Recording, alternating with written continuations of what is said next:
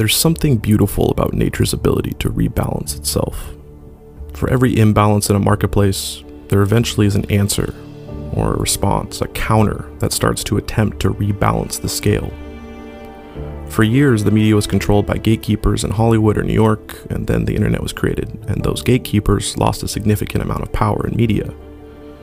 And now the scales of power with the social media platforms are starting to create another imbalance. But nature eventually creates a response, a force to rebalance the system. And it's all in cycles.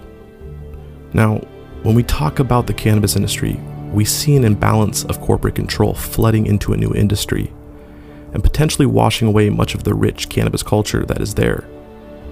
But whether we call it fate or the universe working its wonders, there have been people, groups, and ideas that have formed to counter that influx of corporate cannabis.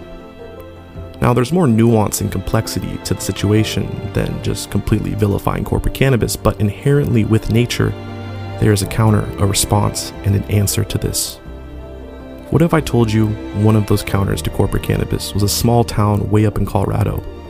So high it's actually in the highest alpine desert in the world. What if I told you this small town was saved by cannabis and then actually built out for cannabis? Folks, the implications of this story could be massive. It could set a model for cannabis cultivation around the world.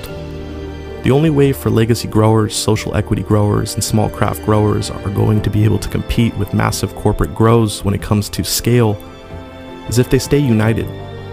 If they create a legitimate collective, embracing the cliche but very true saying, united we stand, divided we fall.